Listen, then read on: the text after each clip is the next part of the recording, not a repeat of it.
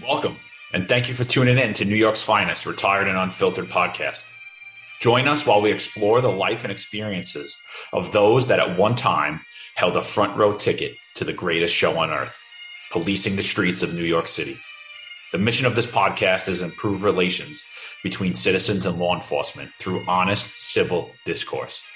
We give our audience retired members of the service to ask questions on current and past events and get real, unfiltered answers and opinions. Go in depth into the life and careers of our guests. Look inside the diverse lives of retired members of the NYPD. Please tune in each week and like and subscribe to hear true crime stories and opinions like you've never heard them before.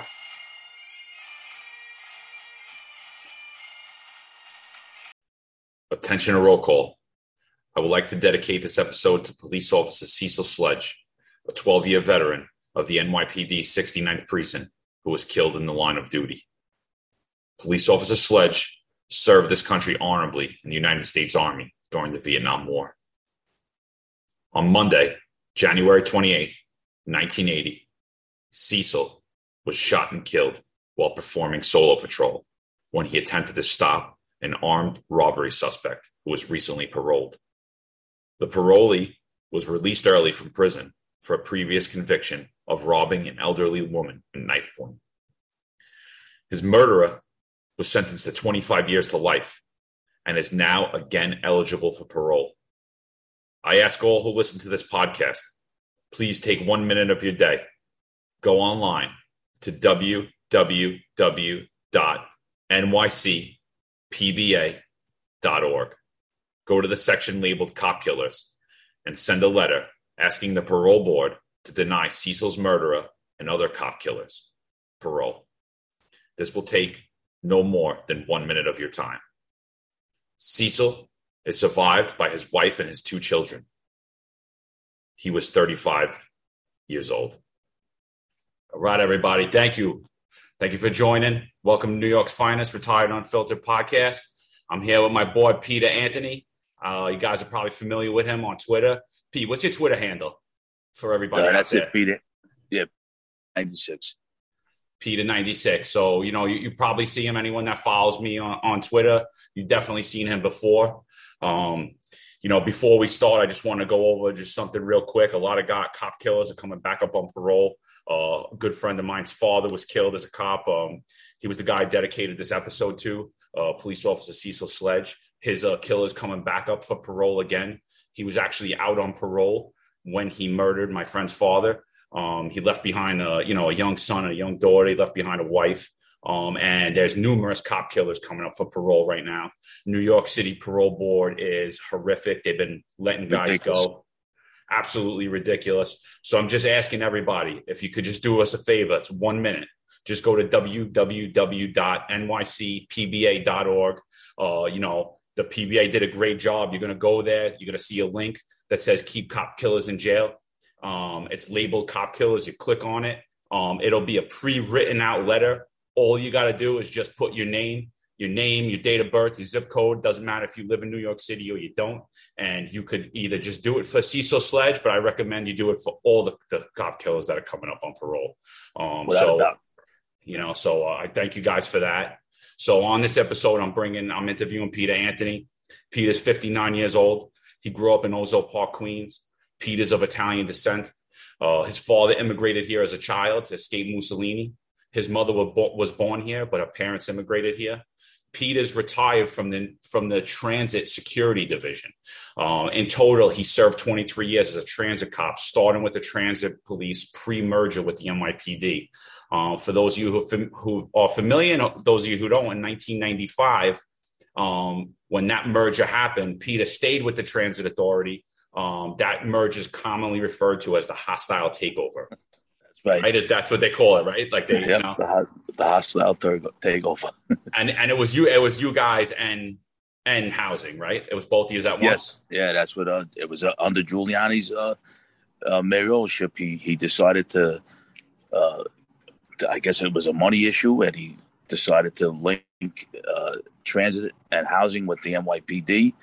And I also believe at the same time he linked the school security and the traffic agents under the NYPD as well at the same. It might not be the exact same year, but he did that as well. Yeah, it was all right around the same time, right? For those of you who remember the Brownies, and then they moved them over. Right, the Brownies. That's what they used to get called. But just back to Peter, I just want to give you a little of him. Peter also served this country honorably in the United States Army. He served both active, and then when his active time was up, he served in reserves. You know, he's total 20 years of service as well in our armed forces. He was deployed 4 times. He served in Bosnia. He was in Kosovo during 9/11, and even in Iraq. He continues to serve as a member of the Honor Guard. He honors veterans who passed away at their funerals. He continues to live in Ozone Park, Queens, where you were born and raised. That's correct? That is it. That is it. You were born and raised. He's still there. He's married. He's a father. He's a grandfather. Peter's bloodline's in service. His father served in the Navy. He served in the Army, and his sons currently served in the armed forces. Right? No, they're both out now. My oldest son served in the Marine Corps. My other son served in the Army. They both got a job. This is what's another great thing about New York City. The trade unions have a program called Helmets to Hard Hats. And they take, if they're going to hire, say, 50 people, they take 25 veterans. And my sons are now in the Carpenters Union, Local 45, through the Helmets to Hard Hat program. Great program that the trade unions in New York City do. Awesome, yeah, and that's exactly what should happen, right? They serve our country, take care of veterans, right? Take care of them, right? They're upstanding citizens. They serve their country. They put their lives on the line for very little money, and they're starting from scratch. You know, I didn't serve in the armed forces. My father did, but you know, I had 3-4 years on guys that did, right? Because I was already in the working field. These guys are going out there. They're risking their life. They're going across seas. So, you know, I thank you. I thank your father. I thank your sons for your service. Thank you, John. Appreciate that. You know, and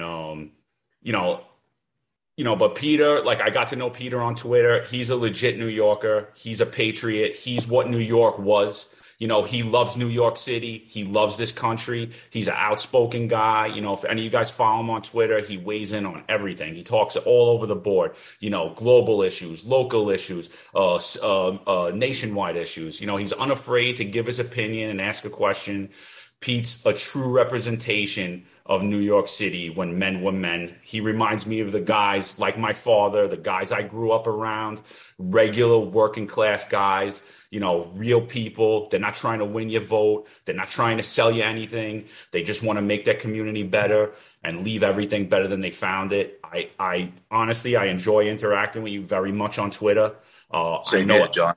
You know, and I know people are going to love listening to you, Pete. And I really thank you for taking the time to share your life, your story, and to give the audience a little background, you know. So if you just want to give me anything, if I missed anything, if there's anything you want to add about yourself that you think everybody should know, you know, and then I'm going to get in. I'm going to start asking you some questions about, you know, we're going to go right from there.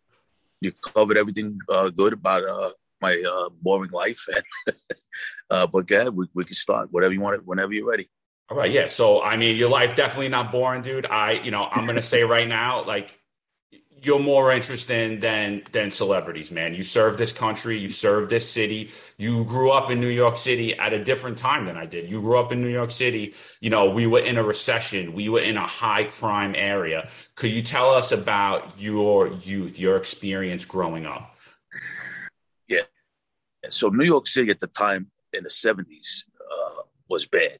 And I grew up in a neighborhood which was pretty much Italian American. You know, you had Irish, you know, but it was controlled by the mob, the mafia, and probably one of the safest neighborhoods in the city at the time, because that's how it was. You know, the mob controlled the neighborhood, they controlled the law and order, they had their own law and order, and the city.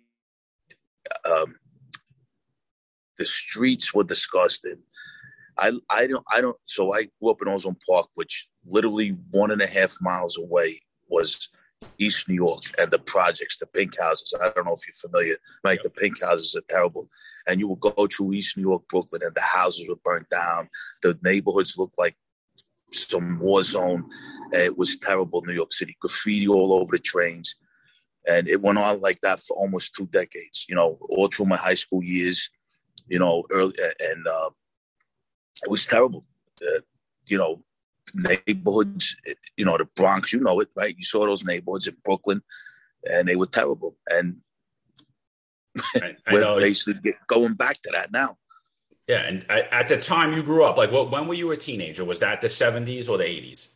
Yeah, so I graduated high school in 1981. So pretty much the 70s is really my growing up as a kid, running around the neighborhood, doing stupid stuff. And I went into high school in 1977.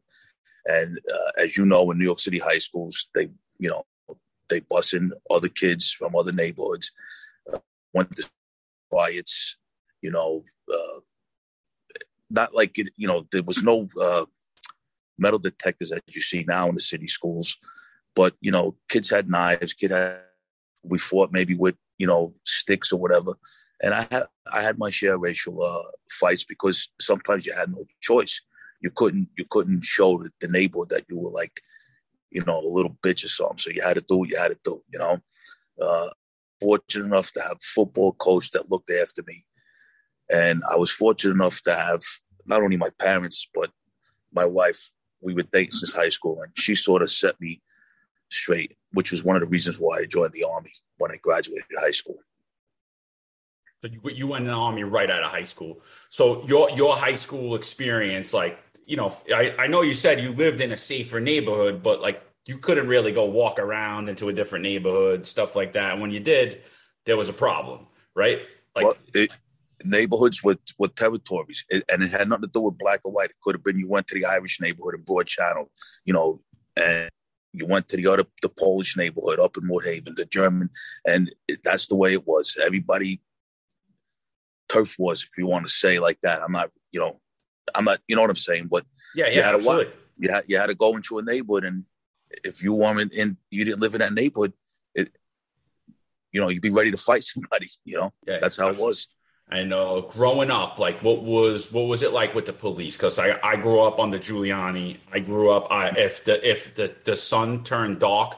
I mean, if the sun went down and I was playing basketball, they were rushing in, bum rushing us, giving us summonses. Yeah. So, like, what was it like when you were a kid? Were you like? So the cops were no bullshit. You did what they said, or you're getting cracked.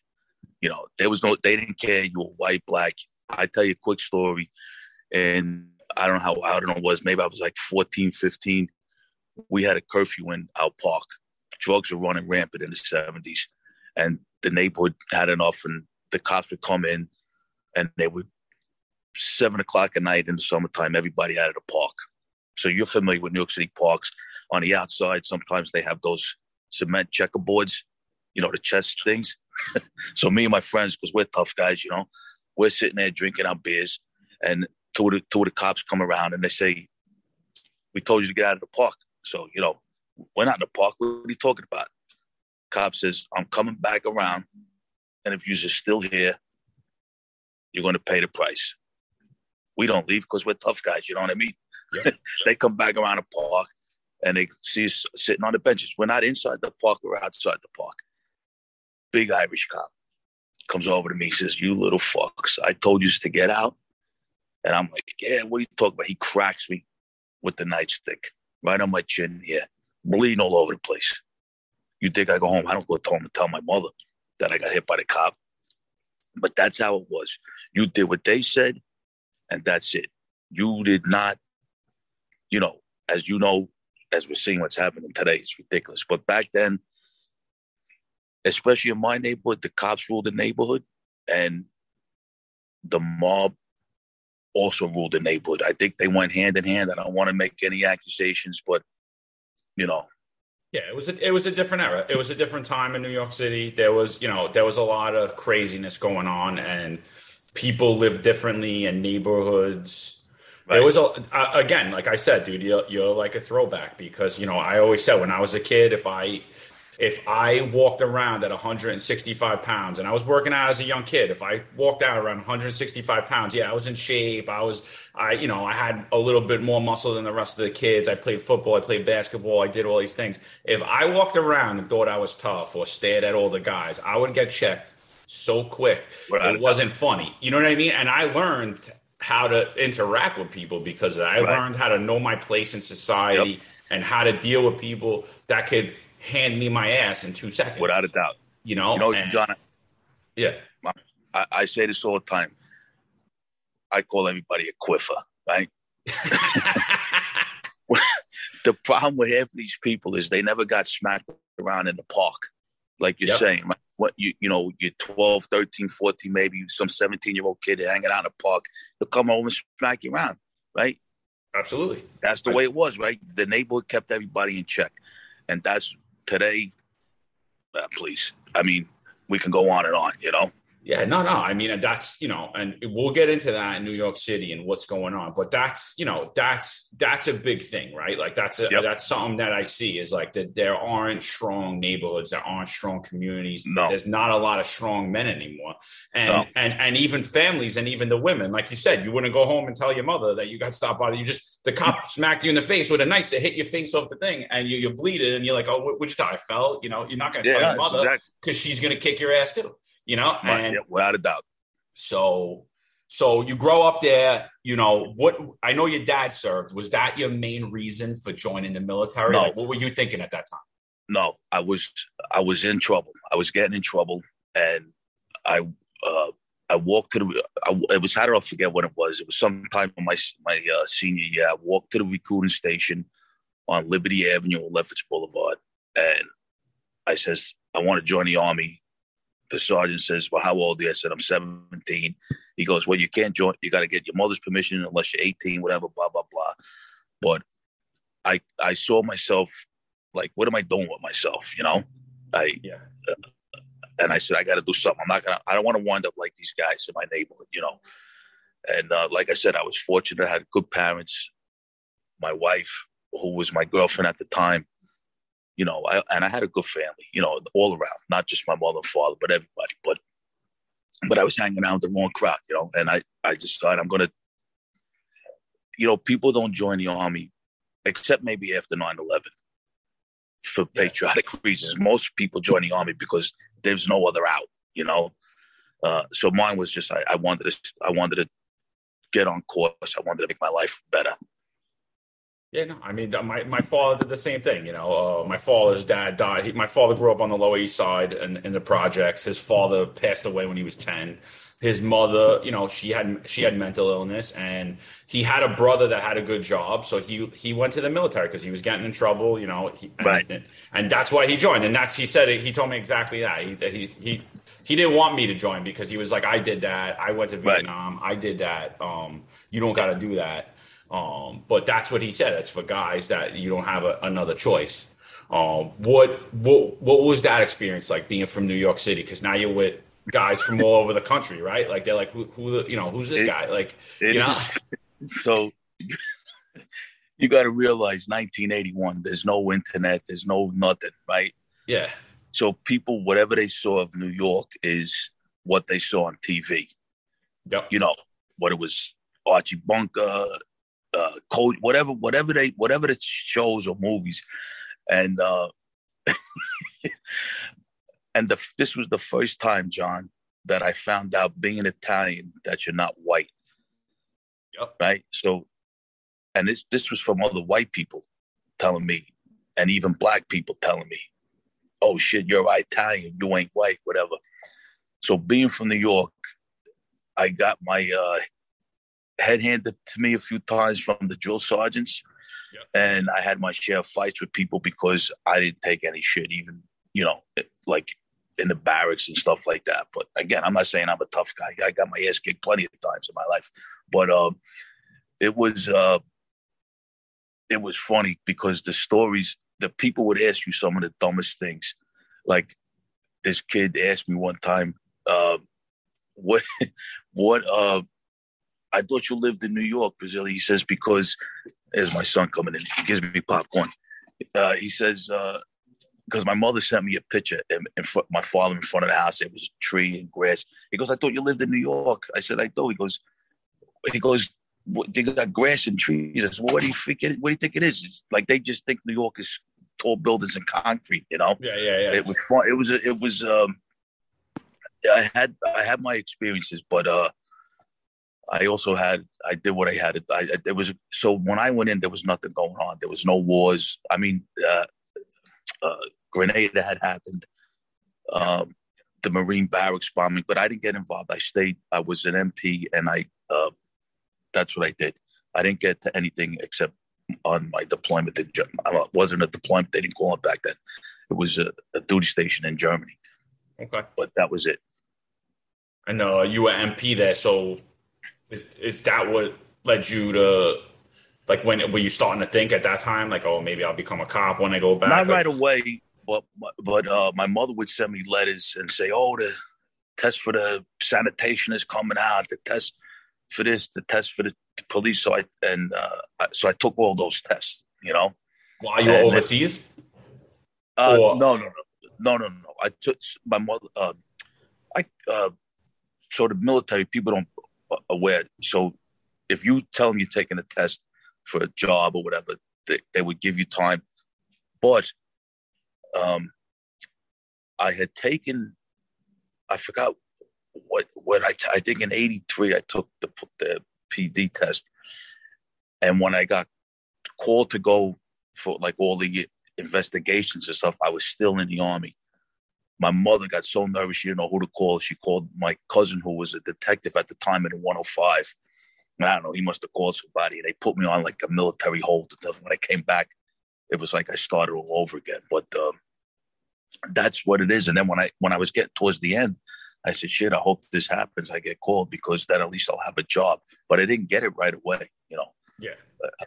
You know what I mean? Because it took some time. And I failed the psychological part the first time. It was funny because my investigator, who was a Vietnam vet and an MP, he goes, how the hell did you fail it? He goes, everybody on the goddamn job is a MP, Yeah. And anyway, he said, I'm going to set you up with another one. And I don't know, he must have set me up with somebody he knew. And then that was it, No, I mean that, I got lucky on the psych, I'll tell you, because I had gotten in trouble. I got arrested twice when I was a kid before I became a cop. And my brother-in-law at the time was a cop. He's still my brother-in-law. He was married to my older sister. My sisters are older than me. I was a mistake. But he told me before I went in that psych, he was like, yes and no. Don't answer questions. Don't give them more than they need to know. And don't tell them bullshit, right? He's like, you don't really drink. Right. They don't need to know if you drink once or twice on the weekend. And so he kind of coached me, or else I could see myself, I go in, there's a young, pretty girl there. She's like, she was asking me these questions. She's like, oh, do you have any weird sexual preferences? I was like, what do you mean? What's weird? And then she got shy, and she's like, all right, skip, next question. Do you drink? No. Yeah. Do you have any weird dreams? No. Everybody has weird dreams, right? So you probably just did that. You probably just talked too much. Yeah.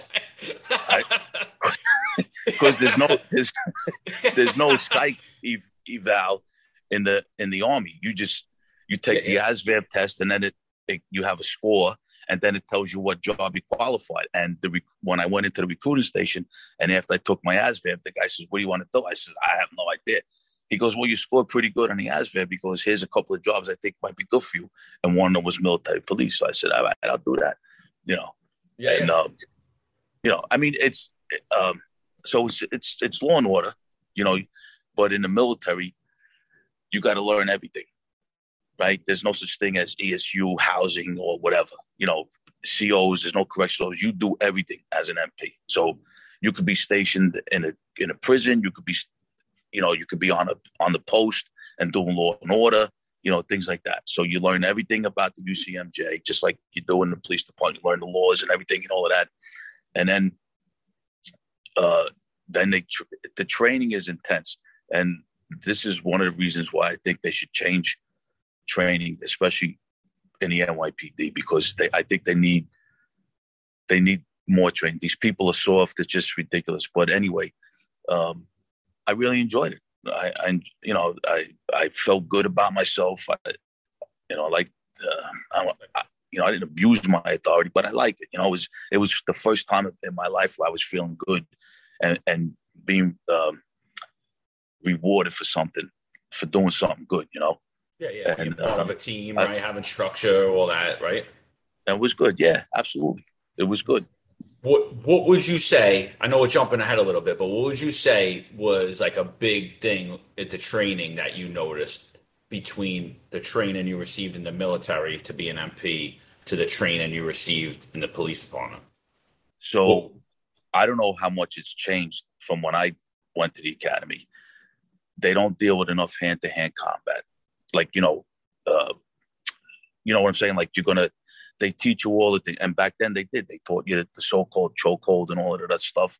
You dealt with a lot of riot control. It was more how to deal with preventing stuff happening than it is like waiting for something to happen. You're doing more of. Don't forget now, you're a military police, so you're policing other military. Yep. You know, somebody who could be trained just as good or even better than you in anything. You know, so you got to know. You know, you're not dealing with some stupid idiot that just got into a fight in a bar or you know what I'm trying to say. No, you're dealing with a guy at the peak of his physical fitness, right. His mental acuity. The guy's. He's the killing machine, right? That's what, No, I mean, you could be dealing with some special. I'm not, and I never did, but I'm saying, like, but that's the potential, right? You could be dealing with some special forces guy who blink his eyes and you're down for the count. You know what I mean? So absolutely. The training is nonstop. You're doing physical training. You're doing scenarios out. They actually bring you out into an area, you know, with buildings, like search a building, how to get people out of a hostage situation, but you do it. You know, it's not like you stay at the academy and that you go in a classroom or whatever, or in the gym, and you pretend you're with the guy, you know, one of the instructors. Over there, everything's a scenario, a live scenario in a sense. You know, that you go into a mock neighborhood with buildings and stuff, and they throw a scenario out at you, and they teach you how to handle it and things like that. So those are the things I think they train you better as. So when you come into I call it, like, at the time, civilian police department, I'm already ahead of the game in a sense, you know. No, but absolutely, I also think people like you and I who grow up in neighborhoods and live the neighborhood and are the neighborhood, we better cops because we know how to talk to people, right? You know. Yeah, absolutely. Yeah. It's just, I don't know how to explain. I mean, we know how to talk to people. We can read people. You know, you don't have to be in the military to know that. Like, you know, we grew up in it. So we do certain things as a neighborhood guy that maybe some kid from Long Island don't know how to do. You know what I mean? I mean, listen, you grow up in the city, and like I said, you got to learn to make your way in the city, right? You're dealing with thousands of people, right? When I wanted to go play, there's no cell phones. There's no nothing. I walked into a park full of kids. Sometimes it was a park, I didn't know anybody, right? Like, these kids they're already like, there's people like, who's this kid? Who's that? You know, and you got to learn how to interact. So having those numerous interactions constantly and learning how to deal with all different types of people in all different communities, you know, you definitely, like, I feel like that I had ahead of the game. But when I went into the academy, and I was young. I was like I was 22, turning 23. Right. And now I had these kids that were in the military for like 6 years coming out. They were good. They were good shots. They, like, physically fit. I was always physical because I was in sports, so I was pretty good with that. Like, they didn't have that up on me, but they were really good at their shooting. Like, they were marksmen already, and they were a lot more mature than I was. You know, I was still like a young, stupid punk. And, you know, I learned a lot from the guys that were my age, but they were in the military. They were like, don't let that bother you. It's just bullshit, you know? Yeah. And like, you know, like, kind of, and my brother-in-law told me that too. Like, don't have an ego, you know, really be humble. And that helped me, but those guys helped me a lot. And most of the guys that I stayed around with, and even the guys I'm still friends with today, are the military guys, because I feel like they just had a better head on their shoulders. They were more mature. They were already men when I was still hanging out like an idiot. And then I got lucky enough to get on the police department, and I was still kind of immature. And then, like, the job kind of matured me, like, quick. It happened quick. You know, I went from but the military guys definitely had one up on me, 100%, you know? Yeah. So you take the test, and at the time you take the test, you could go in anything, right? You could go, because it was broken up in three. You either go in the police department, you're going at the housing police, or you're going in the transit police. Right. So my cousin was already in transit. Okay. And he said to me, when they ask you to, who wants to go, raise your hand, go to transit, and I'll get you with me.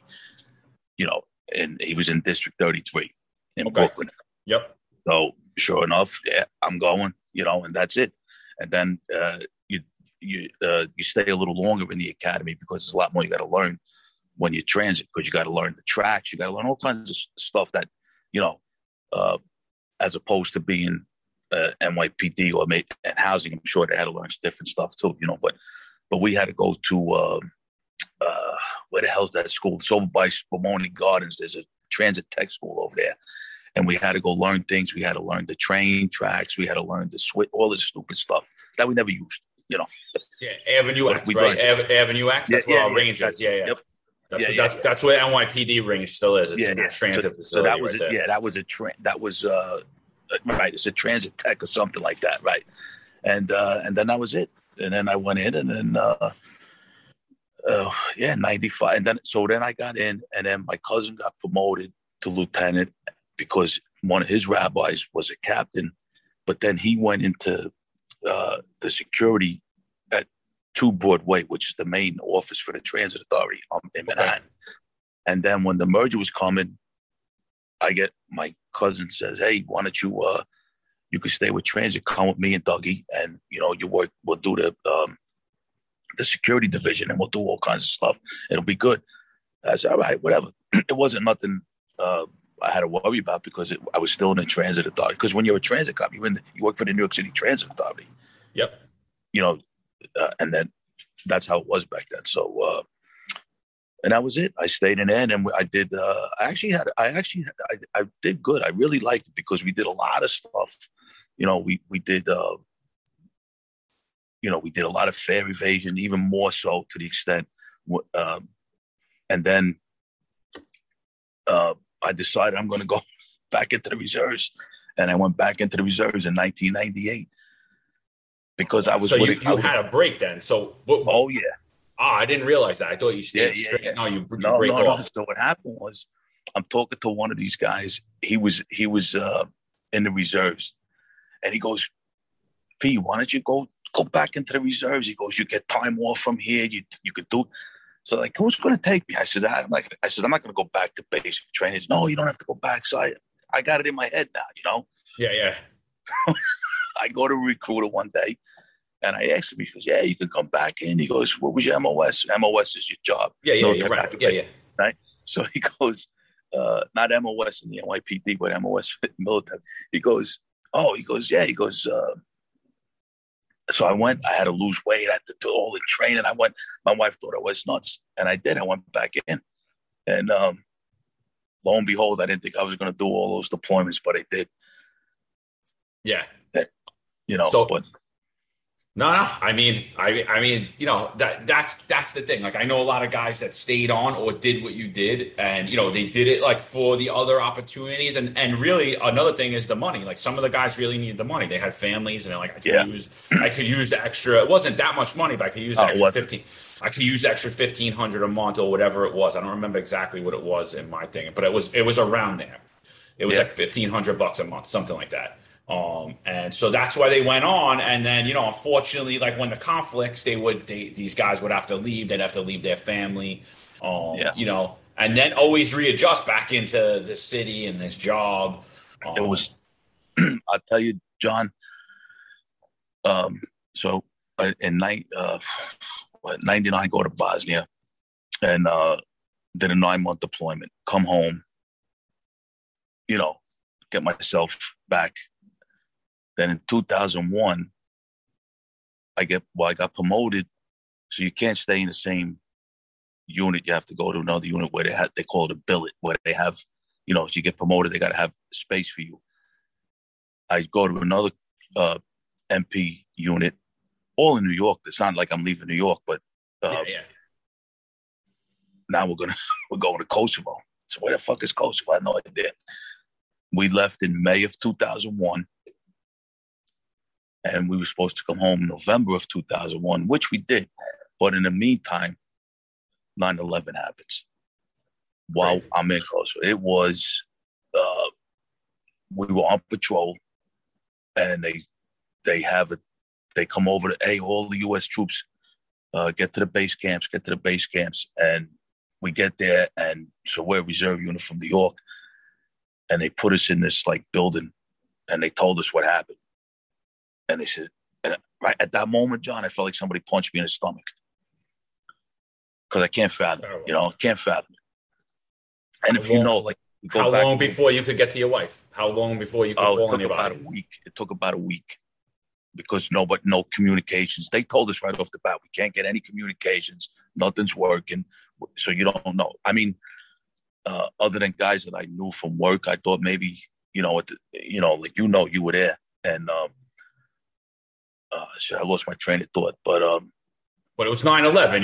You're not even here. You're overseas. No, we're and again, you can't get in touch with your family. You can't, nothing. It was about a week. Like, we were getting drips and drabs information.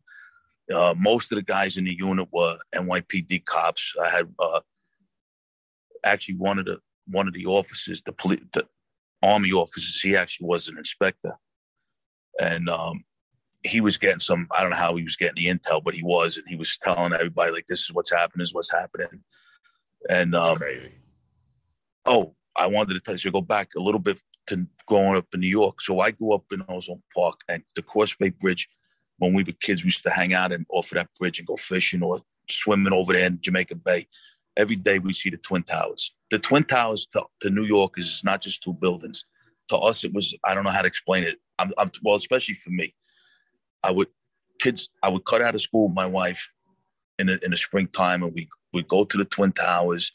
We'd ride up the elevator, make a day out of it. I don't know. It was just, I mean, grew up everywhere you went, you saw those towers, no matter where you went, Yeah, absolutely. So, just real quick, we come home in November like we're supposed to, but they kept us, before there was a Homeland Security, they kept us at security. So I was, at the time, I was a squad leader, and the fire department commissioner, which was Von Essen at the time, the fire department at Fort Totten in Queens, they were using that as their family grievance center or whatever. So they wanted military presence because it's really owned by the New York City Parks Department. The police department has Peru there, the fire department, a couple of things over there. But it's really the guy, the security guard, was a Parks Department guy. They wanted military. So we stood there for about 4 months. We did rotate, we set it up like the police department with shifts and stuff. I'm off, 3 days here, 4 days there, and that's how we set. They told us, you do whatever you want, however you want to do it. But that's after 9/11. It took me 10 years to go down to Ground Zero. It took me 10 years. I couldn't go down there. I've still never been. I've been on details on the outside of it, but I've never been inside. I don't think I'm ever going to go in. But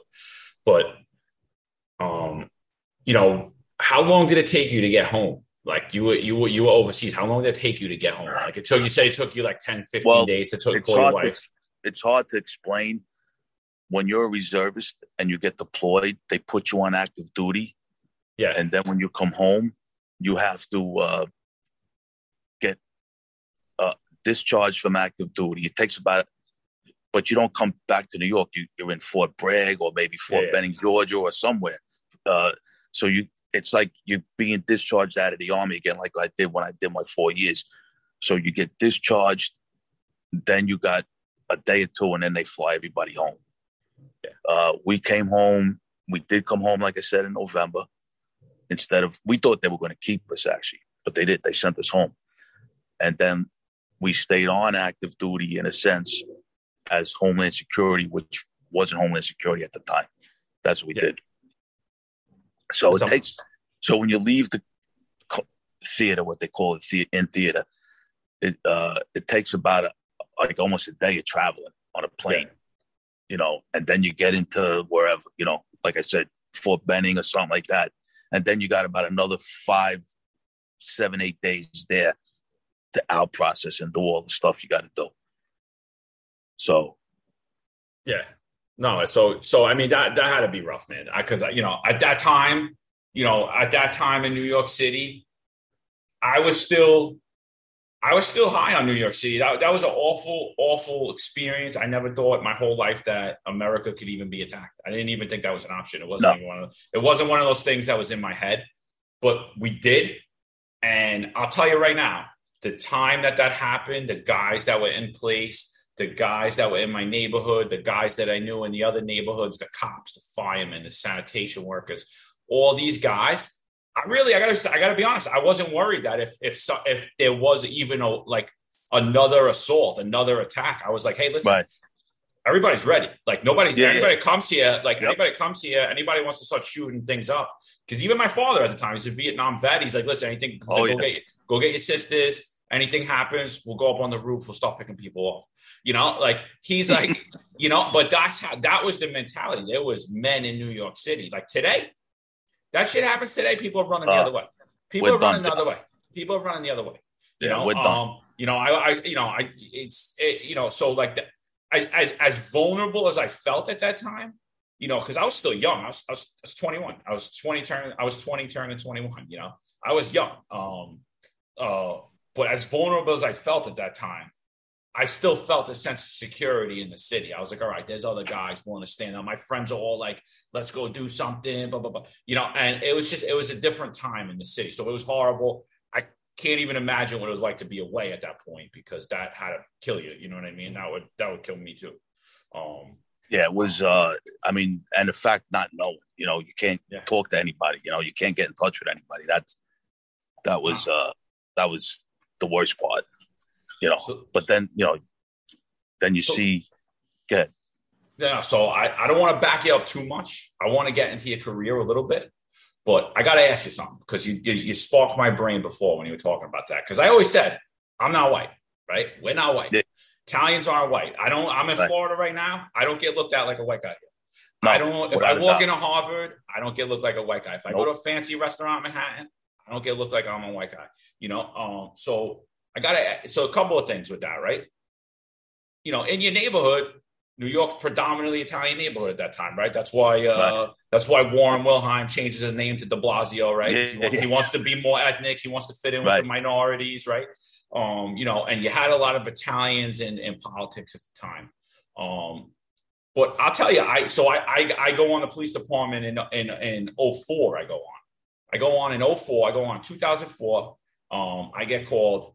And at that time, I was kind of frowned upon still to become a cop. So how was it for you? Like when you became a cop? Like how was it? It was that for sure. They still. I would put my phone because minority, all Irish guys. There was hardly any Hispanics or blacks. Especially. Transit was kind of. I won't say 50. I would say about 70-30 at the time. Yeah. But all the bosses were, they were all Irish and stuff like that. So, but nobody cared. Everybody had a nickname. Yeah, of course. Yeah. Black John, or something like that. Willie the Cuban. But I'm not saying that to be. That's just the way it was. Absolutely. But those guys didn't take offense to it. It was like, that you're talking about two Johns. Oh yeah, Black John. All right, no problem. But John ain't taking offense to it. He's, we're all together. Nobody's going to get upset.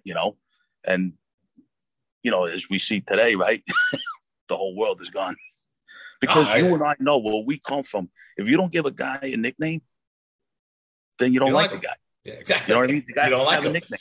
Gotta have a nickname. You don't like so that's just the way. But everybody grew up like that in New York City back in those days. Yeah, absolutely. And like you said, right, you might have came from different neighborhoods, but everybody knew the rules. Everybody knew the rules, and that's just the way it was. So you went to other neighborhoods, and they all knew the rules. The Spanish guys knew the rules. The white guys knew the rules. Going to this neighborhood, everybody knew the rules. Yeah. But just back to that, do you think like the kids you were hanging out at the time, did you have a problem becoming a cop? Like, did you break away from your friends at that time, or were you still like in the neighborhood? I didn't really, no. I didn't have any problems, and they didn't have any problems because we were wannabes. Yeah. Nobody was, none of us had the balls to be a full-fledged gangster. You know what I mean? No, yeah. But so I'm still friends with a lot of guys that I grew up with. As you see, I go to the deli all the time. Those are guys I grew up with. That's great. Who's retired from here, who's retired from the fire department. That's who we are. There's nobody. There's no. Everybody's sister is retired. And that's just what we do. And it's the guys I grew up with. Yeah. What would you say you learned the most in the military that transitioned over to the police department? Would you say you brought anything from being an MP to the police department, like when you're dealing with people? Well, knowing that there's a rank structure, I mean, it's nowhere near like the military, but coming in knowing there's a rank structure, knowing that, hey, this is what you got to do. You do what you're told. Nobody asking like, what do you mean I got to go? So I already had that work ethic in a sense, as far as like, and knowing, okay, this is rank structure. I'm not going to, do anything to disrespect, someone with a higher rank than me, I had that already. People don't understand that in a sense, maybe, you can watch movies and stuff about the army or the military and, there's an officer and all this other stuff. But as time goes on, you see some of these guys, I wouldn't follow a candy store. Some of these guys on the job, you know what I mean? I wouldn't follow them into a candy store. And I absolutely. Said, this guy's a fucking lieutenant. This guy's a captain. What the fuck? You kidding me? But the difference is in the military, when you get promoted, you're earning that promotion. Absolutely. You have to go to school, to training, to be a leader. On the job, you take a test, and then, oh, look at this, I got a high mark. I'm in the top 100. I'm going to be a lieutenant. I'm going to be a sergeant, whatever. 100%. But so as time went on, when all those old school guys left, like the Vietnam era veterans, who it was a big change. But staying in the transit was okay. I don't think I had it as bad as maybe some of my friends that I knew that were cops that came on around the same time, or a little after me, or a little before me. So it was more of a cohesive togetherness. Yeah. So in the transit. When your time in transit, was it solo patrol? Were you by yourself down there, or they put you with somebody? No. So what you did at that time, like, again, I don't know what they do now. You got assigned, same thing as a sector, right? So you'd get on the train. It's 2 cops to each train. Okay. So you're going eastbound. So you got 2, not in this, you could start out in the same car, but then you walk opposite directions, the length of the train. And then you come back and they tell you, like, just say, we'll get off at Hoyt and Skimmerhorn or something, and then we go on the other side and then do the same thing. And that's pretty much what you're doing, your tour, Same train or the whole transit line. Well, whatever it is that night, you don't do the whole train line. You do, okay, me and you we're doing from Hoyt and Skimmerhorn to, I don't know, High Street, Brooklyn Bridge or something like that, or from Broadway Junction to High Street, Brooklyn Bridge. And then, you could be on the same train, but then that leads into another transit district too. So, you know what I'm saying? Like, it doesn't, not just because it's take the A train, it goes all the way from Far Rockaway, Queens, all the way to Manhattan. So you're not, you're getting off before you hit your boundaries or whatever. Whatever you have an area, and or tomorrow night is just a platform. Yeah. You work in a day tours, right? You're gonna go leave your street clothes on, get the color of the day, and then get all the guys jumping the fucking turnstiles. Yeah. But at the time you do it, I just want to set the pitch. At the time you do it, the transit's a shithole. There's graffiti everywhere. There's homeless people everywhere. There's heroin addicts everywhere. Everywhere. Like a daily tour. Like, what are you running into? Like, just, so if you did midnight to 8, you are literally cleaning up skells on the train, because that's especially in the wintertime. They're getting on the train. They're going to sleep. Disgusting. Yeah. You're getting a call from the conductor, like somebody say, "Hey, you got to get on." The conductor's having a problem, and at that time, the conductors walked in. If you remember, in and out of the car, they had to go out of the little thing. They had to go into the other car. So now you're all right. Hey, you got to get down to Hoyt Skimmerhorn. I just use that just for that. Got to get down to Hoyt Skimmerhorn. The conductor's having a problem. They got people out there, and then you go down there and you're dealing with these fucking skells. You're dealing with some homeless skells, some drug addicts. You're standing by at that time we had token booth clerks, which is far and few in between now because they got the Metro card. Yeah. But I don't know if you remember, there was a time when they were burning, they were spraying gasoline in the token booths and to burn the token booth to get them out so they could get in and steal the money. So that was a big problem. I didn't know that was going on. Yeah. That was like a pattern. Going on. What year range was that about? That was like 92, 93, somewhere around there. And it was a big thing. Yeah. And so now you're down you're staying at Broadway Junction at the token booth clerks on, these fucking people just, the subways at that time, until Giuliani came and fixed it, was terrible. Yeah. Terrible. Yeah. And so you've seen that whole change, right? You were there, Dinkins, right? You were there through the Dinkins era. Yep. And then into the Giuliani comes in now. And like, what would you notice like the biggest change with the Giuliani era, with the trains, with the transit system? Well, believe it or not, it was starting early because the transit itself, the graffiti was starting to come off. Fare evasion was a big thing for the transit authority in the late 80s, early 90s. So it was already starting, so they wanted that cleaned up. And then when Giuliani came, it was like no holds barred. All right, cops, do your job, do your thing. We're getting homeless off the streets. We're getting homeless off the trains. This is, it didn't happen obviously right away, but it happened. And then that was it. Then it was clean. People were going on, they were able to ride the subways. And,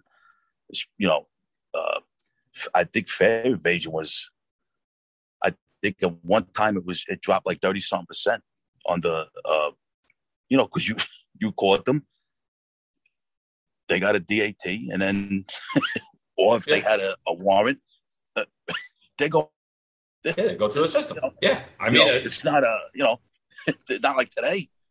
No, everybody's out in 3 hours. Everybody's out in 3 hours. Today, if you even get arrested for it, because now they say that's criminalizing poor, being poor. Like that's what they say. Yeah. Like I don't know. I was poor. I would expect if I jumped over the turnstile, I'm going to get arrested. Yeah. It is what it is. I wasn't that poor. I could have paid the. But you know what the funny thing is, John? The best, because you play games with these people, right? But I'm never playing like a working guy that has the money that I know, like a guy. You'd be surprised how many of them go through that gate. A guy in a suit and tie. Fuck you. You're going. I'm not even playing games with you. But the skells and stuff. Yeah, we played a game with them, but they knew it was a game. Yeah, there was no resisting in a sense, like we saw last week. That sickened me, man. But I never really had those altercations like that for the most part. People respected you. They knew they were going to go through the system. They knew that nobody had their back, not the community, not the politicians, not anybody, not the media. Nobody's going to look at them and feel bad for you. Nobody. They're going to be like, it could be something simple as, he mouthed it off to the cop. Oh, he mouthed it off to the cop? Oh, okay. And it would go, it would go to the side. But, you brought up the video. We watched that video the other day. Kid, he got arrested for a prior gun arrest. He gets released. He's out. He gets arrested for a robbery. He's out again. Now he hops a turnstile, and the two transit cops go to stop him and his girlfriend, and he's full on assaulting the transit guy, and nobody understands that, man. Like this he puts the transit cop in a chokehold, right? Natural reaction when you're fighting, but God forbid that cop did it. God forbid he did it. The police commissioner would fire that kid in a split second. The mayor would come out on TV crying of that even if nothing happened to the kid. And even with we have the diaphragm bill now that's in effect. Even if he puts pressure on the kid's chest intentionally or unintentionally, they fall to the ground. That cop's liable. So yeah, people are everybody's Monday morning quarterback in that kid. I think the cop did a great job. Without a doubt. I don't even know how anybody's out there doing it at this point because they're so civilly liable at this point, and they're criminally liable. I mean, and that's I'm gonna get. If you know what I would do, you know the gate I'm talking about where they walk through. I'd hold the gate open for everybody. Come on. No, I would. You know what I'm saying? I would be like the usher at the movies. I'd hold the gate open for everybody. Come on in. Take the train. I wouldn't even. No, because no one has your back. I won't waste my time. No one has your back. No. And it's a scary thing to think. It is. No, but go ahead. It's tough. I was going to tell you. So a friend of mine that I grew up when I was a Park, his daughter now is a cop in Midtown South. She goes on a domestic. This is a few weeks ago. She goes on a domestic. The guy was already arrested 4 times for beating his wife. So they go. No problem. So they go, and it's my friend's daughter and her partner, and the wife says, "Listen, he's not here. She says he has access to a gun. If he doesn't have the gun on him, he has access to the gun." They find the fucking guy. Right? They arrest him. Out. Yeah. Crazy. The DA says, "This is what my friend's daughter's telling her." She says that, well, you didn't have the gun on him, so you can't hold him. So wait.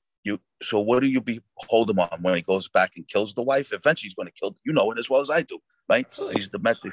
That's how it ends. So this is what we're up against right now. And we'll go back to that police officer with the fare beating, but the fare evasion. I don't say fare beating, but if these people are going to do that to a police officer, what the hell do you think they're going to do to the average civilian? And they're doing it. Right, you see it every day. Absolutely. Rico posts every day. New Perp City every day. A subway, somebody in the subway, somebody on the street.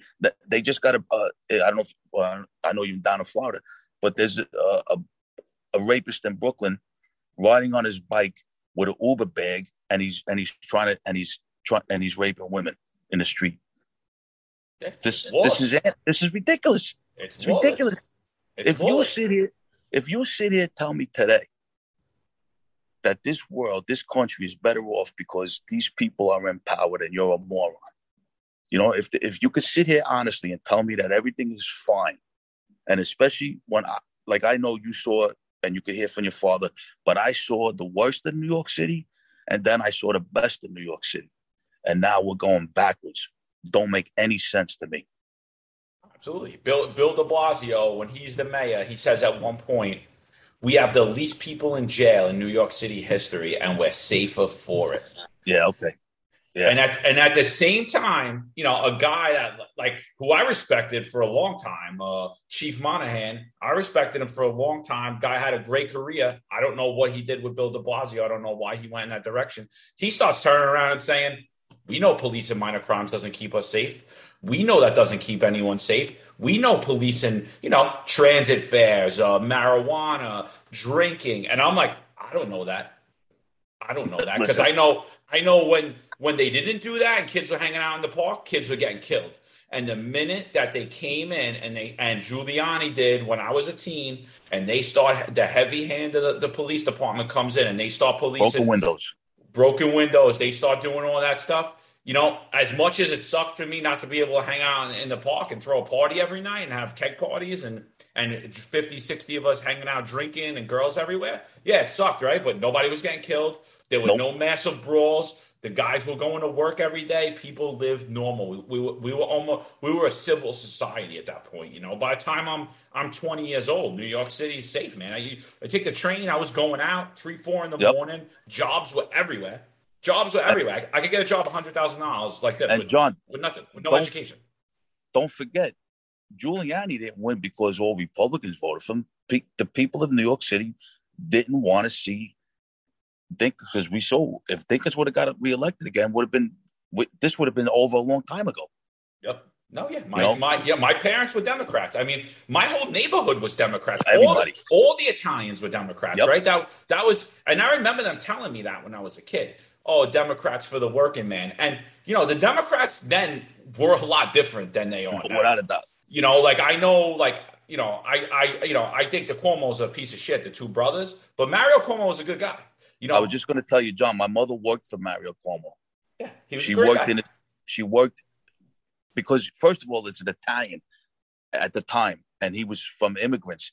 So people like my parents, I'm sure maybe your father, your grandparents, I don't know, but I know my parents and my family, he was a god, Mario Cuomo. But again, there wasn't this anarchy. Like you said, the Democrats back then, they could talk with each other. The Democrats, let's get something done. Let's do this. But it's totally gone crazy. Totally. Everybody was kind of in the middle. They were a little to the left. The Republicans were a little to the right. Everybody supported the police. Nobody supported criminals. Nobody supported criminals. Now today, that kid's supposedly the victim. That kid that assaults that cop it's society's fault. Society failed him. Yeah, society's fault. And that's what Alvin Bragg said. Alvin Bragg said, oh, we got guys getting arrested 7-8 times. That's because that was 7-8 times we failed to connect him to services. I don't know any service that's going to help that kid other than throwing his ass in jail, putting him around fucking badass guys, and him realizing he's not a gangster. And if he wants to be a gangster, he could stay in jail, work his way up the ranks in jail. Like, if he doesn't want to be part of this society, he shouldn't be. But today, his voice is better than your voice. His voice is better than that cop's voice. And it's fucking bullshit. It really is. It's bullshit. It's complete bullshit. It's not only his voice, it's everybody else voicing for him. Yeah. Like you said before, nobody, I don't care if you were a Democrat or whatever, especially DAs, but they wanted to put people behind bars, keep people. They wanted convictions. They didn't let him go. What do you mean let him go? He didn't use the gun. What does that mean? So it's okay if he uses it tomorrow? I don't understand. Yeah. And all under the premise that the police department's racist. I'm the closest thing to the evil white guy in the police department, right? I'm second generation Italian American. So I'm the evil white man. But I'm in the small minority of cops now. Most of the cops are either immigrants or they're Black, Hispanic, Chinese, Indian. They're first or second generation, or they're right off the boat immigrants. And it's probably the most diverse police department in the world, definitely in the country. That's for sure. In my day, I think it's the most diverse organization in the world. Yeah, in the world. Which is okay. I don't care about that. No, I don't care either. But to sit there and now say these guys are racist and they're locking up, they're in a Black neighborhood and they're locking up Blacks at a higher rate than they're locking up whites. Of course they are, because they're in a Black neighborhood. If they're in an Italian neighborhood, who are they going to lock up at a higher rate than everybody else? Right. If you're in a please, we're going to rack our brains out, right? And we sit here every day as normal human beings, right? What do we want, right? Even in those neighborhoods, the projects, there's people in there, they just want to get by day by day. Hopefully their kids, God forbid, don't get caught up in the bullshit. You know it as well as I do, right? You can't tell me that even those people in those neighborhoods don't want the police to be doing their job. Absolutely they do. You know what I mean? I bet you if you go and do a poll, if you go do a poll in the Marcy projects, I guarantee you 75% of the people that are living there want police to. Yeah, well, absolutely. Higher. You know who doesn't want it? The politicians will play that. The media will play it up. The criminal and some ignorant idiots. But everybody, I don't know anyone that wants this. I don't know any civilized human being that wants this. Right. 90% of the people that live in high crime neighborhoods live there because they were born there. Their families were there. They don't, and that's what they know. So they kind of stay in that neighborhood, which, just like you grew up in Ozone Park. Yep. You're still there, right? Like you went through so many changes in there. And this is them. Now they're ingrained into that neighborhood, but they don't want this. They don't want to worry about their kid playing basketball and getting shot.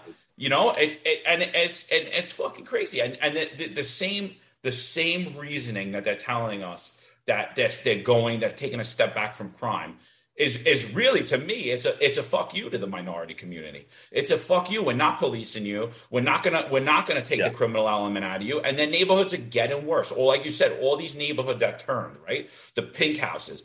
Not that the pink houses were ever the best, but you could walk over there at a point. Yeah. Now it's a shithole again. No. You know what?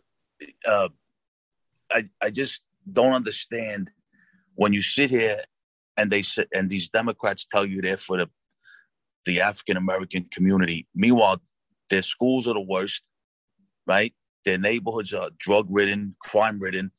People are dying, but they never fix it. They never fix it, right? Yeah. So who are you bullshitting? And I don't in New York City. I worry if Hochul's going to win this thing. I feel she's going to win. And because these people in New York City just going to vote Democrat no matter what, and nothing changes. Nothing changes, and I don't know. I don't know how you don't see that. I don't know how you get up when you see the news and in most, like you said, in these neighborhoods, the guy that's riding on the bike with the Uber bag raping women is not a white supremacist. I can guarantee you that. He's a piece of shit. He's nobody. He's a piece of shit. No, right, he's somebody that probably has 6 or 7 arrests that he should be in jail for, but we let him out for whatever reason, for whatever social service reason, But like, what do you see? Like, what do you see for New York? Like, my thing is this. Like, I was always told, don't even vote. Your vote doesn't count. Your vote doesn't count in New York. It doesn't matter. And I think that's a bunch of bullshit, bro. Because I'll tell you right now, the first de Blasio election, when he came in, he was dogging the cops, and he had his son. He was running his son around with the afro. Oh, look, this is my black son. And my son, the worst thing that ever happened to him was a cop drove by him slow. And I'm like, your son? If I saw your son and someone came up to me and told me your son robbed him, I'd be like, bro, go take a karate class. Don't like that. There's no way that kid robbed you. If that kid robbed, so no cops profiling your son, Bill. So just so we're aware, And he ain't living in a neighborhood where they're going to be profiling him anyway.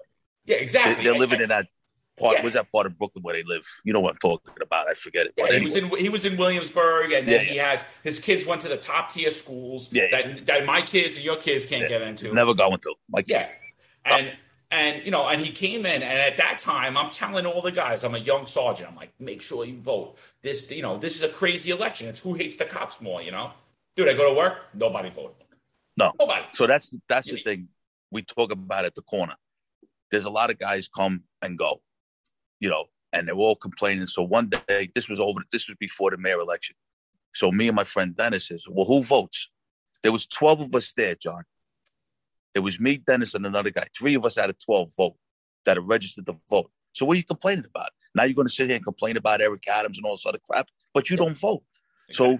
So, and as I don't know if you know or not, but I think I could be wrong in the exact number.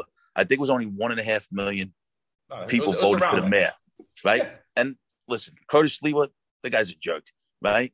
I can't take a grown man seriously with a beret on his head. So he wasn't a serious candidate. He said, I never worked with Adams, obviously. I know a lot of cops that did. They know who he really is. But he said the right things. People actually thought because he was a cop that he was going to bring back law and order.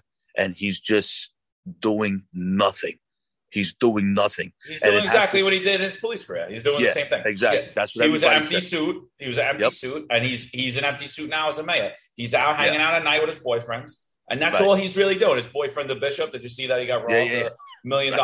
He's hanging out with that dude who did 6 years in jail. Who I think there's an accusation of him now that he scammed an elderly woman out of $90,000, her I'm sure he entire did. life savings. But he's a man of God with $1 million in jewelry. Yeah. It's good. And to me, when I see that video, I'm like, how much did he insure that jewelry for? How much is that jewelry insured for? And did he set that thing up because he owes somebody money and he wants that insurance job? I don't even believe that he got robbed. And if he did, good, because you're out there robbing people. I don't even give a shit. Right. I really don't. Yep. He's robbing people every day. Every day. Yeah, you're robbing people every day. Yeah. And fleecing them too. And November comes, Lee Zeldin's got to win. And he's got to be because if that don't happen, then we have no chance. And then come November again with the rest of the country, if it isn't a red wave, John, the country's, it could be finished now, but we see it in Texas and Virginia. You see these Hispanics that are now, listen, the Hispanics are like the way the Italians were 40 years ago, 50 years ago. They're up and coming, hardworking, Catholic, they go to church, they work hard. And you saw that Maya Flores winning in South Texas, 100-something years, Democrat ruled. She wins. That other woman, I forget her name. It's not Vega. I could be wrong. She wins in Virginia. The people are taken back. They want to take everything back. And hopefully that happens in November. And then we start getting the other crumbs out, like Lindsey Graham and all these other pieces of garbage, because they're all on the same swamp rats, all of them. Yeah, no, I agree. Listen, we're sitting here knocking the Democrats, but you follow me on Twitter. We talk on Twitter all the time. Yep. I smash, and I supported Malliotakis. I support Borrelli. I support Palladino. I support all these guys. I really do, but they're not. No. And I know they don't have the numbers to do it, but even without that, they're still not sending them. They're playing nice in the sandbox. Yeah. They're voting along with them. They're doing bipartisanship. Vicky Palladino, she actually, I don't mean to throw your name in there. You are the strongest voice there is right now in New York City. Like, that's it. She is. That's it. And I still say she's not doing enough. So, I said yeah, we'll go ahead. No, I was going to say, I don't live in Staten Island, but Joe Borrelli's on the city council, and I sent them a Twitter thing with. I said, Joe, tell me why. Why? I understand you don't have enough people on the city council, but isn't there some other legal way that the Republicans that are running New York City and running New York State can file court? Absolutely, they can. I can't see that there's no other way than just waiting for people to get votes. You can't tell me that you can't go and put a court order or an injunction on Alvin Bragg or some of these, DAs out there in the state that are destroying. You can't tell me. And what's Joe Borrelli posting all week, like a 12-year-old, pictures on him? You're a freaking elected official. I don't really give a fuck. You're on vacation. Go enjoy your vacation. I'm not saying that, but I don't need to be seeing pictures of you. I'm asking you to take care of the city, not whatever. No, the city's burning, and what really bogged me is that's what they tell you, right? They're on the news, they're talking heads, they go on the news, they talk shit. They do a good job at that, but they're not the news. They're not broadcasters. You're not ESPN on the sidelines. You're in the game. But yet you're sitting on the bench saying, oh, this has nothing to do with me. And you're sitting there and you're talking about it like we're doing right now. But I can't get up there and vote. I don't have the reach to grab all these people and organize. And the same way that when they came in with that, they were going to let non-citizens vote in New York City. They raised funds right then and there. They threw a lawsuit in and they won. And I was like, oh, look how easy it is when your job's on the line. Look how easy it is when your salary's on the line. Yep. But guys like me, guys that, all these thousands in New York City with this illegal discriminatory vaccine mandate, they played dumb. They just went out. They either got their own religious exemptions and they're fine, or they went out and they showed their vax cards to everybody. Yep. And they were like, oh, yeah, I'm anti-mandate. You're not anti-mandate to me. To me, you should have stood with me. You should have been like, isn't it abhorrent that this kid could go to a job at 911 and he can't sit in the restaurant with his family? The funny thing is, at the height of the pandemic, the nurses, the cops, right? Everybody, transit workers, they worked without any kind of vaccination, without anything, and then you're going to tell them 2 years later that they got to get it or they get fired. Get the hell out of here! They're all full of crap. But you know what? Everybody should have did, John. This is why this because see, I'm going to fight you. You know, I'm going to do what I got to do. I'll stand up. They all should have walked off the job. Everybody shut the city down. Take your tail law and go F yourself with it. Because if you don't fight back and stand up, right? Because this is what they do. They pit everybody against each other, right? Where was the unions taking this to court? They didn't do nothing. Nobody, none of the unions. They did nothing. And do you also want to know? This is, and people can Google this. I believe the Transit Authority lost the most people to COVID deaths during this time because they didn't shut down the subways at all. They made these guys come to work. The transit, the conductors, the bus drivers, they made them come to work.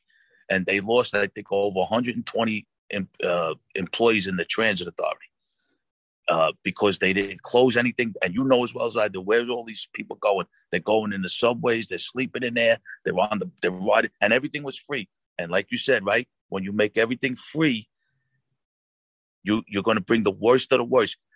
Do you know? I don't know if you remember this. When I first got on the job, they had on New Year's Eve, they could ride the buses and subways for free, so nobody went drunk driving. I think that lasted 2 years. It lasted 2 years. Yeah, I think it lasted 2 years because so many assaults were happening with the bus drivers, the conductors, and because you get now who you putting on the train now. Now everybody knows it's free. Right? It's free. I can go on a train, and I can't tell you how. I think it lasted 2 years. So this is what I'm saying. See, Giuliani knew what was wrong with New York City because he was the prosecutor, and he said broken windows. Right? You can't have like here. Perfect example. When my kids were small, I see a piece of garbage in front of my house or on my neighbor's front. I tell my son, pick it up. He goes, Dad, it's not in front of our house. I says, no, it's not in front of our house now.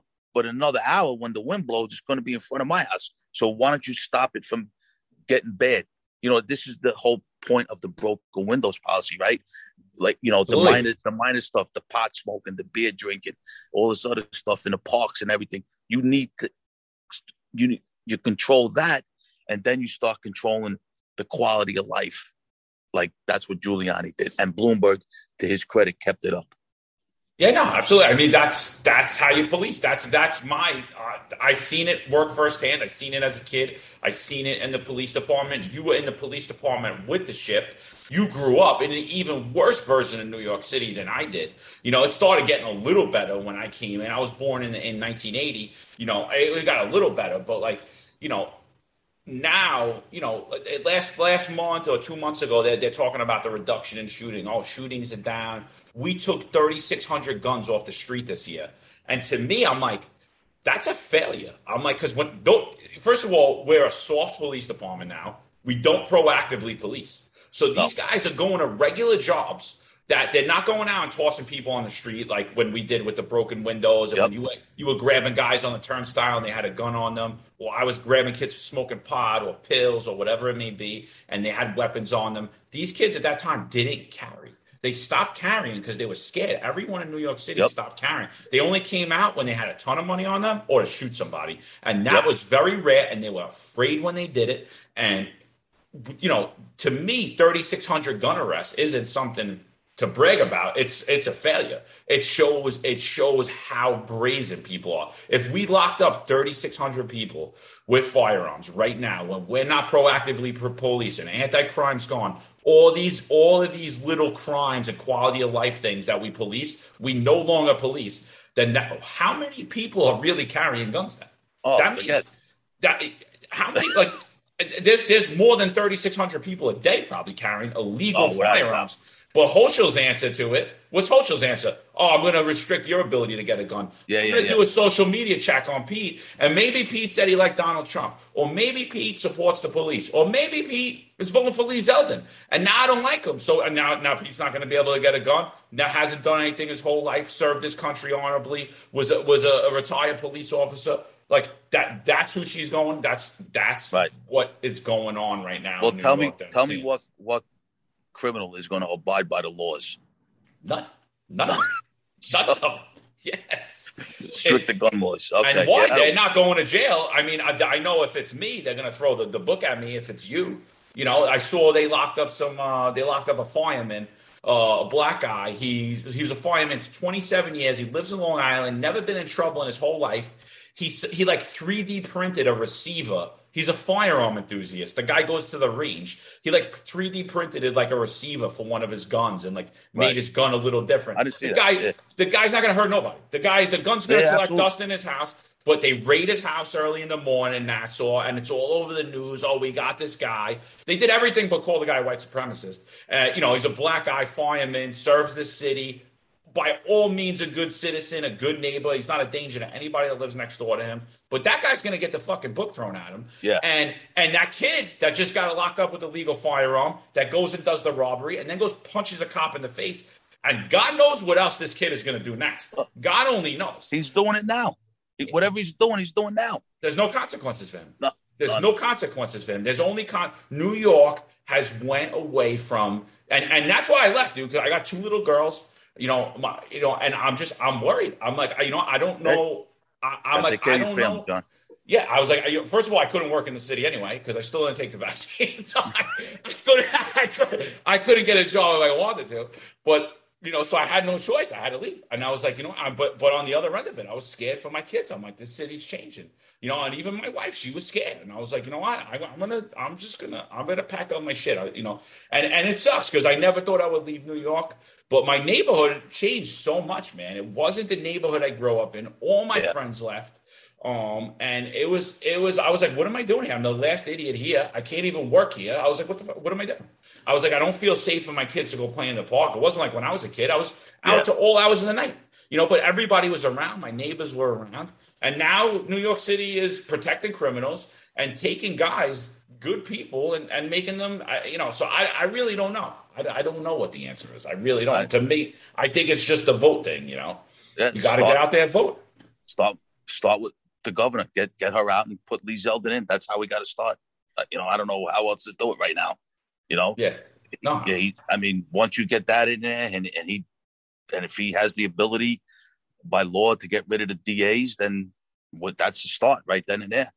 So I'll take it back. You're a young guy. You just get out of the military, or you're in the military. 21 right now at this moment in time. Eric Adams is the mayor. Hochul's the governor. No. Are you signing up to take the cop job? No. If you're on the cops, are you looking at this as a long-term career? So I just can tell you by the young guy. I tell you, my sons took the test, and I told them don't take the job because it sucks. I got my son-in-law's brother's on a job. The poor kid's got 8 years. Where's he going? He hates the job. Hates it. Right? 8 years. He hates the job. My friend's daughter's in Midtown South. Midtown South is an A house again. Midtown South has higher crime numbers than the 7-5 right now. It's crazy. It's crazy. Right. And that was she's only got a few years on the job. She hates it. I have a friend of mine's daughter she was NYPD for 6 years. She got lucky. She's in the academy now for Suffolk County, so she was so happy to get out. But I wouldn't. I'm glad my sons didn't take it. They actually called them twice, to get for the job, and they're doing better off. They're carpenters in local 45. Yeah, they're making tons of money, and they're learning a skill. They're better off than I was at their age. And they're not working weekends and holidays and out there all night. And, their wife isn't going to worry where their husband is all night and be like, oh, I want to go out. You're never home. Blah, blah, blah, blah, blah. But at the same token, that's a shame, right? Because your sons are the guys that should be on the job, right? They grow up in Ozone Park. They know this city. They are the city. And that's the people that chasing off this job. And you're going to start, like, all the shit they said about us, which isn't true, right? Because you're still a neighborhood guy, right? I don't care that you're not employed as a cop anymore, right? You're in front of that deli. I know that if you were there and all the guys around there, I know that my wife's safe to go walk there. My kids are safe to go there. The neighborhood now is, I would say, about 50, 60% Hispanic. and the rest of it, like people like me or even older that stay there. That deli, the kids come by. There's a school down the block. All the kids, the parents come by picking up their kids. All the kids come, they high five us, Spanish kids, white kids, even if there's a couple of black kids in the neighborhood, families, they all come by, they high five us. The kids know they can leave their bike in the front, right? They go into the store. Sometimes even the mothers, they got a carriage. Oh, you mind what? I want to bring the carriage in. They know nothing's going to happen. And it don't matter. We're there. That's a neighborhood store. So I don't care if your last name is Rodriguez or Vitali or Johnson. You're in that neighborhood. It's not a poor neighborhood. A house just sold on my mother's block for $600,000. So whoever's buying that house is doing pretty good in life, Yeah. So everybody in that neighborhood, like you said, the guy who owns the deli never says nothing because we're always out there. I mean, we buy everything from there, but anything happens. We've stopped a lot of stuff going on in that store. Fights. We walk. It ain't happening. People know. They think we're mob guys. They don't even know. Yeah. It's me, 2 retired sanitation guys, a retired fireman. Who Frankie worked. Frankie was his armored truck guy. He retired. Another guy, UPS guy. None of us all workers, but we sit there. We're all retired, and we have like we're doing now. We're trying to solve the world problems. Yeah, no, but you're there. Your presence is there. You're neighborhood guys. You're neighborhood kids. You're the people. You're still policing right now, even though you've been off the job, you've been retired. You served 20 years in the military. You served 23 years walking a beat as a transit cop, and now you're still serving. And that honestly, I feel like the Democrats. They pushed me out. I should have did another 10 years in the police department. I should have been a 30-year guy. I should have went up the ranks. Everybody loved me. I was New York City. Like my neighbors loved me. The community loved me. Even the kids I locked up, I was never, I never once it was over and we were calm and we were back at the precinct, I didn't treat you like a jerk off. I didn't talk to you like a jerk off, and I ran into guys I locked up all the time when I'd be with my wife and my kids. They'd be like, "Hey man, how you doing? Sorry about that." Blah, blah, blah, blah. Never a problem. You know what I mean? Never a problem. And I locked up hundreds of guys. I did anti-crime my whole career, and because I'm a neighborhood guy, right? Like I care about my community just like you. Right. And it's a shame that this is what's going on now. And just what you're saying, all my friends are still on the job. And I know guys in details, they got crazy jobs. They got the money as lieutenants, as sergeants. They're second grade, first grade detectives. These guys are making a ton of money. They work their way all the way up there in the upper echelon of the police department, and they hate it. They can't wait to get out. Everybody's talking about, I got to get out of New York. I got to get out of New York City. I got to do what you did. I got kids calling me all the time. How do I vest out? And I tell them all. I'm like, listen, don't do what I did. Don't do what I did. If you can't do it any longer, then if it's something that you're starting to think about, like where's my life going, then you leave the job, right? Like, because you're gonna do everything else. But it's a shame what's going on, man. A couple more questions. I got you over an hour and 15 minutes. I want to keep you all the time. I just got a couple more questions for you. I bring you back then. You coming out, you're in the military, you take the job back then? You do it all over again? I would do that all over again, yes. At the time you did it? Yes. But you wouldn't do it now? No. If I was like my son's age now or kids today, no. Yeah, me neither. I say the same thing. I would do it 100% again at the time I did it. I would not sign up now. And I'll tell you, if I was a young guy and I had 8 years on, I'd be looking for other career options. Yeah. I really would, because it's like, why be miserable? It's such a tough job as it is, but we always had fun. I always had fun, with everyone. I worked with every ethnicity. We made fun of each other. There's no racism, I was a dirty greaseball, whoever was whatever. Like, though it was all in jest. These people eat at my house. Their kids play with my kids. We go out drinking together. We go to sports games together. We play sports together. We risk our lives together, right? We try to keep each other's neighborhood safe together. Without a doubt. We help each other whenever we can. I got a problem in my house. Do you can help me out? Yeah, no problem, right? And so like the job was great to me. I loved it. New York City. I love New York City. I'm worried about it. I really am. If you could tell something to the mayor right now, if the mayor was listening right now, Mayor Adams is listening, what could you say to him? Just a regular New Yorker, not a retired cop. I would tell Eric Adams, get off your high horse, do what you said you were going to do during your campaign, right? Do something you didn't do as a cop, and take control of the city, and back your police officers, because if you don't back them, then the whole city's in trouble. Not just the cops, the whole city's in trouble. If he can't see what's going on by just reading the newspapers, I want him to step up and do his job. Do what he said he was going to do during his campaign speeches. That's it. No, I think that's fair. He said he came on, he ran on a tough on crime platform. He's still till today. He'll get up, he'll make a lot of fancy speeches, he'll say a lot of right things. His campaign was brilliant. He ran it brilliantly. Yep. You know, it was all the right things. Everything was the right thing. Everything, we're going to be tough on crime. We're going to bring back anti-crime. We're going to do all this stuff. But we changed no policy. You know, Still till today, this kid can't touch somebody's chest. You know, half these laws, the city appealed.